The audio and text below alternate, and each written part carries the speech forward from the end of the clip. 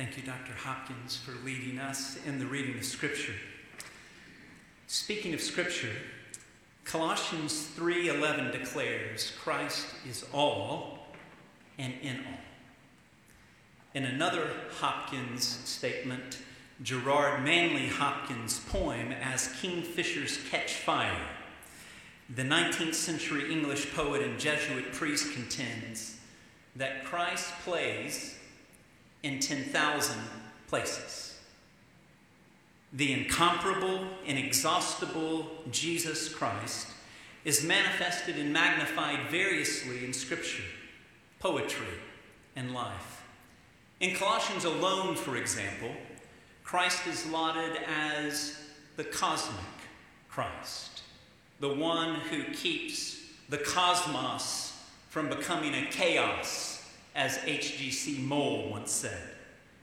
Even as Jesus is lauded as the cosmic Christ, he is also praised as the crucified, risen, glorified, and coming Christ. What is more, all that Christ's followers do in word and in deed is to be done in his matchless name, even as his peace is to rule as an umpire in our hearts, and his message is to dwell richly in our midst.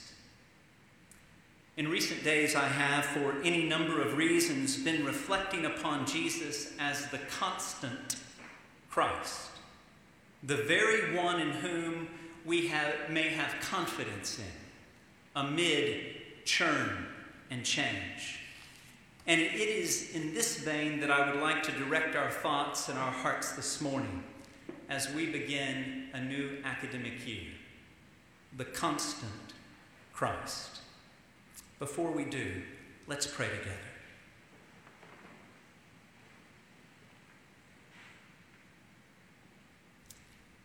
Day by day,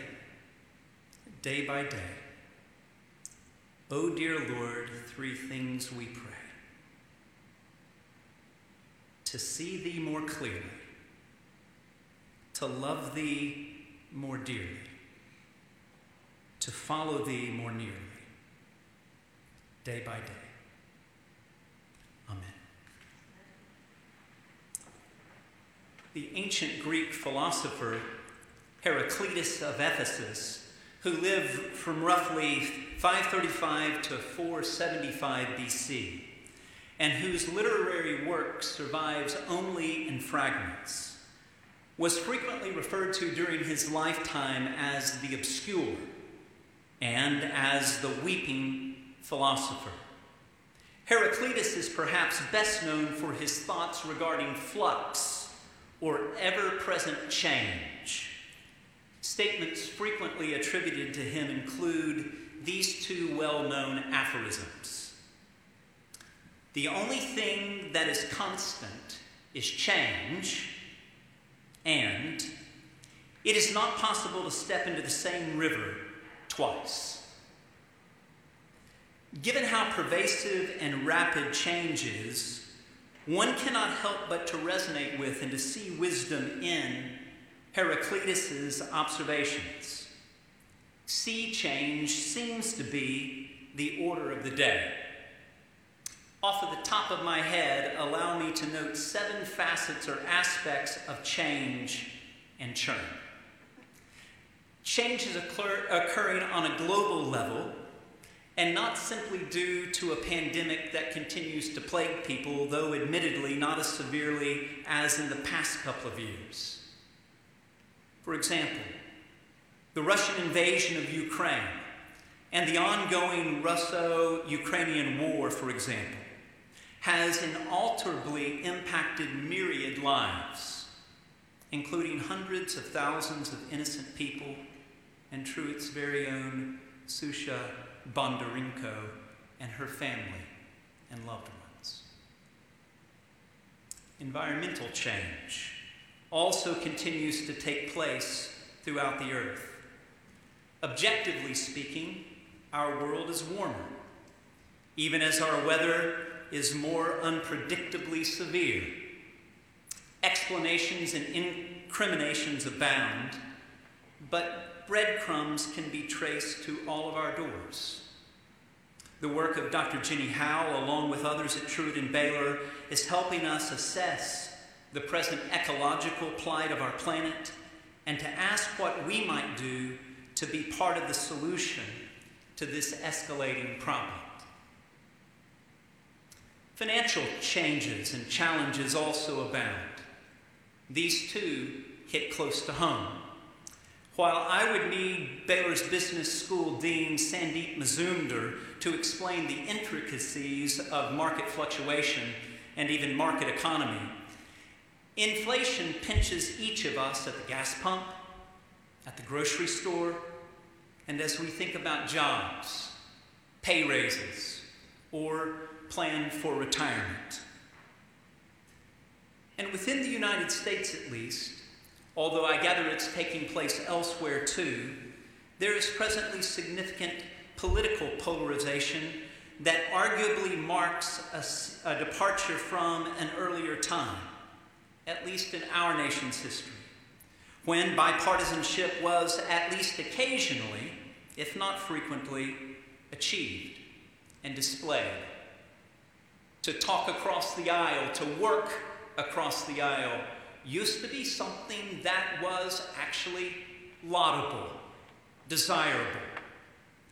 One cannot help but wonder and worry if social media, along with one's favorite news outlets, have hardwired us for such acrimony and even outright hostility for the foreseeable future. Would that the church could lead the way in the day in which we find ourselves. But we have our own set of struggles and challenges.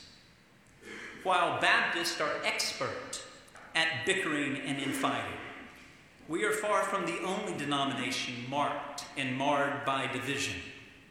Over the summer, for example, many of us have followed the churn and the change within Methodism and Anglicanism, to mention but two other ecclesial bodies. You could almost fill in the blank. Now, please do not misunderstand me. I'm not suggesting a policy or an approach to peace at any cost, lest we become like those prophets that say, peace, peace, where there is no peace. Rather, I am observing that change and churn seems to be at every hand, moving yet closer to home yet. To the best of my knowledge, there has never been a time in Truett's relatively brief 28-year history when more substantive and widespread change has taken place with respect to seminary faculty and staff. For those of you who have known our school for some time, you will have taken note. For those of you who are new, it's important to know. To mention the names Levi Price, Ron Cook, Hewlett Glower, Lylene Nahn, Roger Olson, Robert Creech, Steve Reed, Terry York, David Garland, Joel Gregory, Dorothy Terry, and Jan Kaysen, is to speak of 12 long-serving, deeply loved pillars of this institution who have recently retired or will soon do so. Simply unbelievable. Sometimes I shake my head, other times I wring my hands. Furthermore, since the beginning of this calendar year, we have seen 7 additional staff and faculty resign to go elsewhere. If this is part of the so-called Great Resignation, I, for one, have had plenty of it. Thank you very much. Because of retirements and resignations, not to mention a number of new positions due to ongoing growth and expansion, we will be conducting no less than 16 searches this academic year. That's what I say. Whoa. Just say it out loud. So if you see faculty, staff, and administration, and we're not in a meeting, you better catch us while you can. It's It's not true. We will work these meetings in around other responsibilities, and from your perspective, the trains will run on time and the clocks will run as they always have. But to say that the face of Truett will change over the course of the next few months is to state the obvious, though that is sometimes necessary to do. If global, environmental, political, financial, denominational, and institutional change were not enough, there are also, to be sure, as Dr. Reed mentioned in her prayer, any number of personal, individual changes that every one of us is experiencing at any given point in time. Some of you who are just now starting Truett are experiencing a fair degree of upheaval. It's considerable even if it is enjoyable. New city, new place to live, new roommates, new slate of classes, new church, new bank, new stores in which to shop, new roads in which to travel. And if you're trying to travel around here, it's even more difficult than it's ever been. Sorry, it was meant to be finished by now. How long, O Lord, how long? Some of us are facing familial, relational, medical, vocational, congregational changes and challenges. And they're impactful. They're consequential. While change is constant, and some change, I would hasten to add, is inevitable, desirable, it's profitable, I would like to spend the balance of this address calling into question Heraclitus' contention that change is the only constant. I would like to do so by considering, albeit briefly, the text from Hebrews that Dr. Hopkins read earlier. If some mystery shrouds the origin of the book of Hebrews, which commences, according to H.E. Dana, like a treaty, continues like a homily, and concludes like a letter, it is clear that the author, whom I sometimes affectionately refer to as the pastor or the preacher, as Origen reminds, only God knows who wrote Hebrews. This author is at pains to encourage his audience, his auditors, perhaps Christ followers of a Jewish stamp living in Rome, to persevere in the faith. Although any number of texts throughout this lengthy letter, which at the conclusion the author says, I have written to you briefly this word of exhortation. And I think to myself, I would hate to see what one of his longer sermons is like.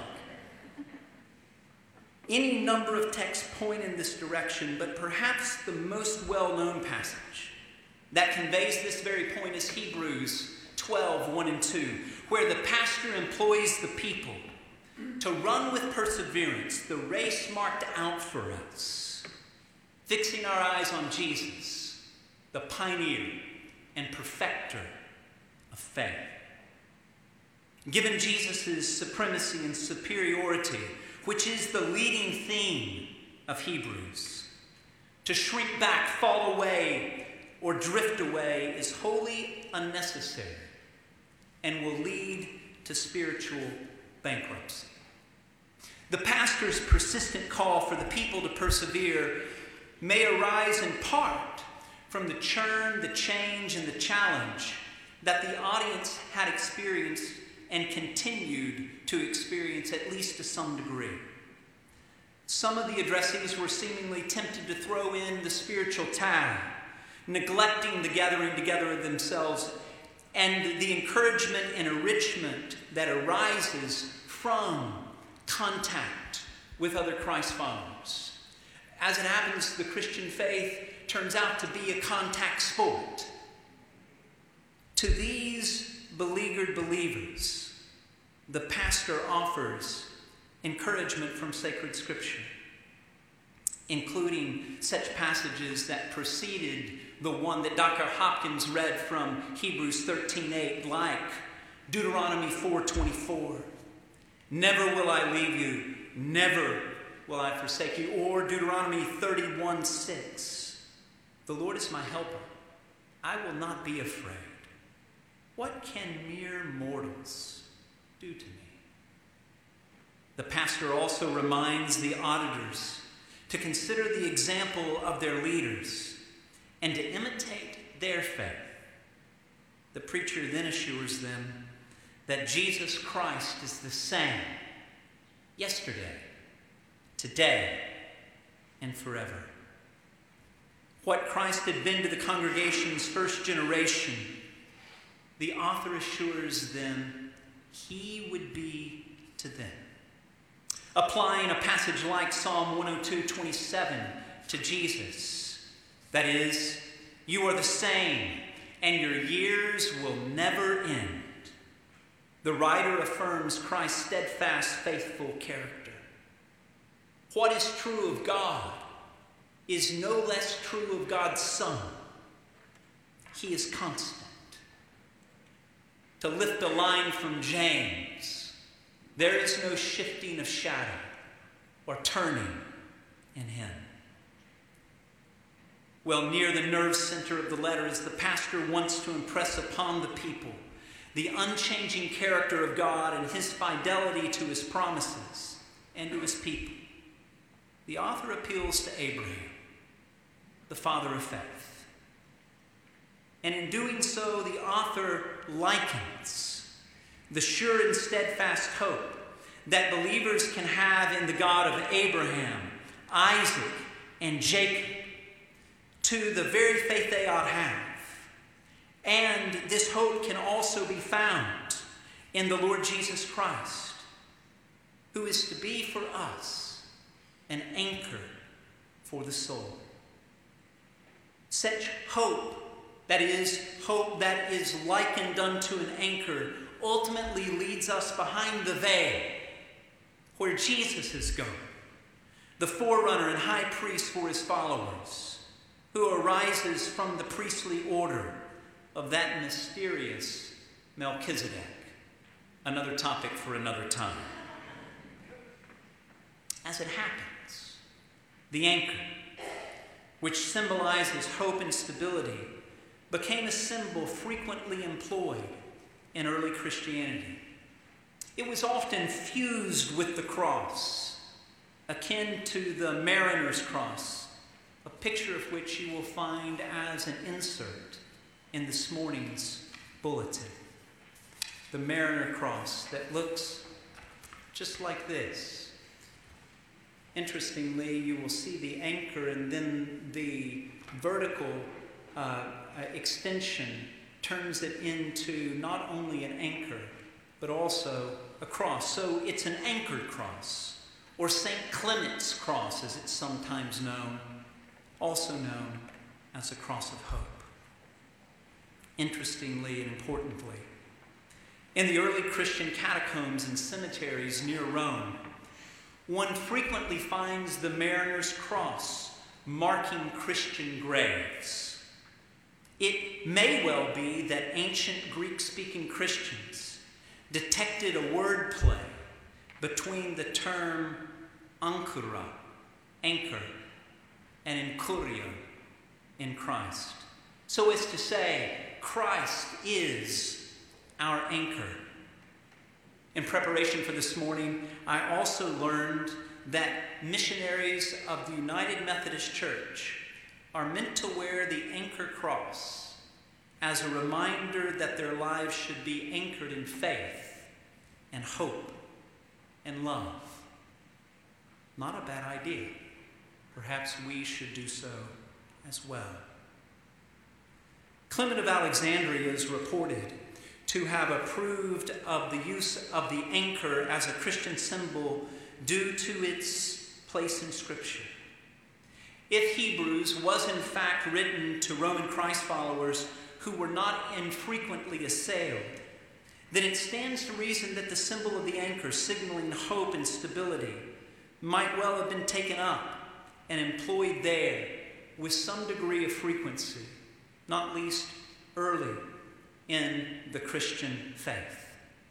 Ultimately, then, the anchor is a symbol that is meant to point to the person of Christ, the peace of Christ, the hope of Christ, the stability of Christ. In a recent conversation with one of my dean colleagues at the university, from whom I have gained permission to share this story, he was telling a small group of others how he and his wife in recent years lost a yet-to-be-born child at a very late time in her pregnancy. Understandably, that deep, unexpected loss shook my friend to the very core of his being. And in a season of great grief, searing loss, and relentless pain, when he reports that he could have just as easily walked away from the faith during what for him was a dark night of the soul, he indicated that he came to embrace, and I quote, Christ all the more as the anchor of his life, the source of stability and hope.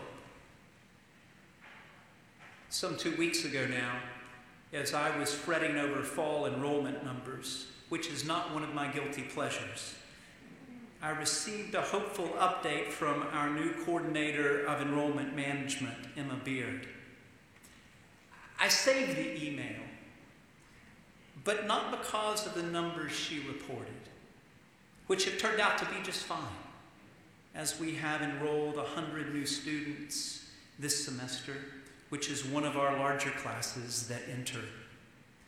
Rather, I saved the email because of its penultimate sentence, where Emma writes, and I quote, "Amidst a season of change and transition, I am grateful that we can rest in the things that remain constant." Would that we all wrote such substantive emails. Amidst a season of change and transition, I am grateful that we can rest in the things that remain constant. 20 words where she economically and eloquently states what I've been seeking to say as we start this new semester together. Namely, we can trust Christ to be constant, an anchor that holds in the midst of churn and change.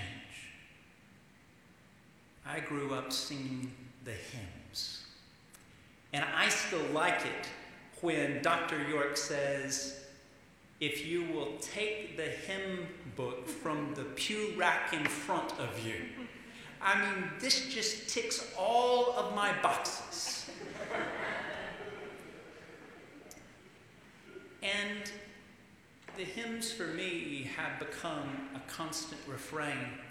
You never exactly know when they will play or why they will play, but this very day, trusting as the moments fly, trusting as the days go by, trusting him whate'er befall, trusting Jesus. That is all. Before Dr. York comes to lead us in another great hymn of the faith, "Great is Thy Faithfulness," may I invite you to bow your heads with me?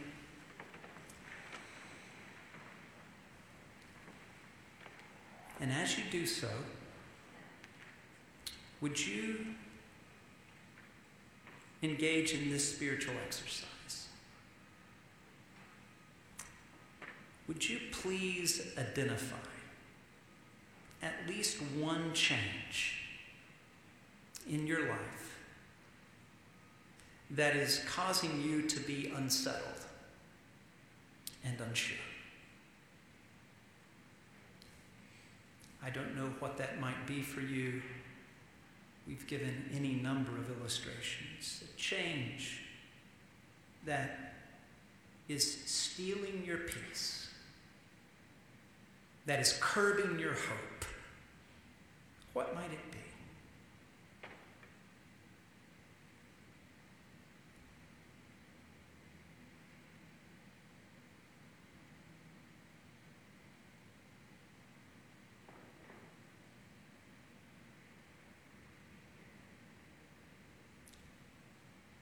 having identified one or more changes that are causing you to churn, may I encourage you to consider anew the constant Christ, the anchor who holds, the source of our hope and strength, the pioneer and perfecter of our faith, the Alpha, the Omega, both this semester and forever.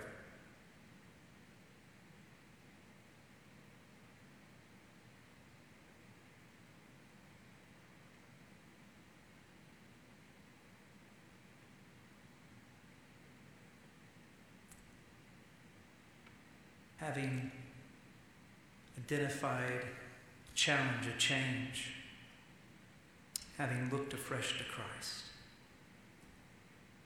even as a mariner might cast an anchor into the water, let's do what 1 Peter 5 encourages us to do. Let's cast our cares on him, knowing that he cares for us, and knowing that the constant Christ is the same yesterday, today, and forever. Our Lord and our God, in the name of the constant Christ, we offer you our prayers.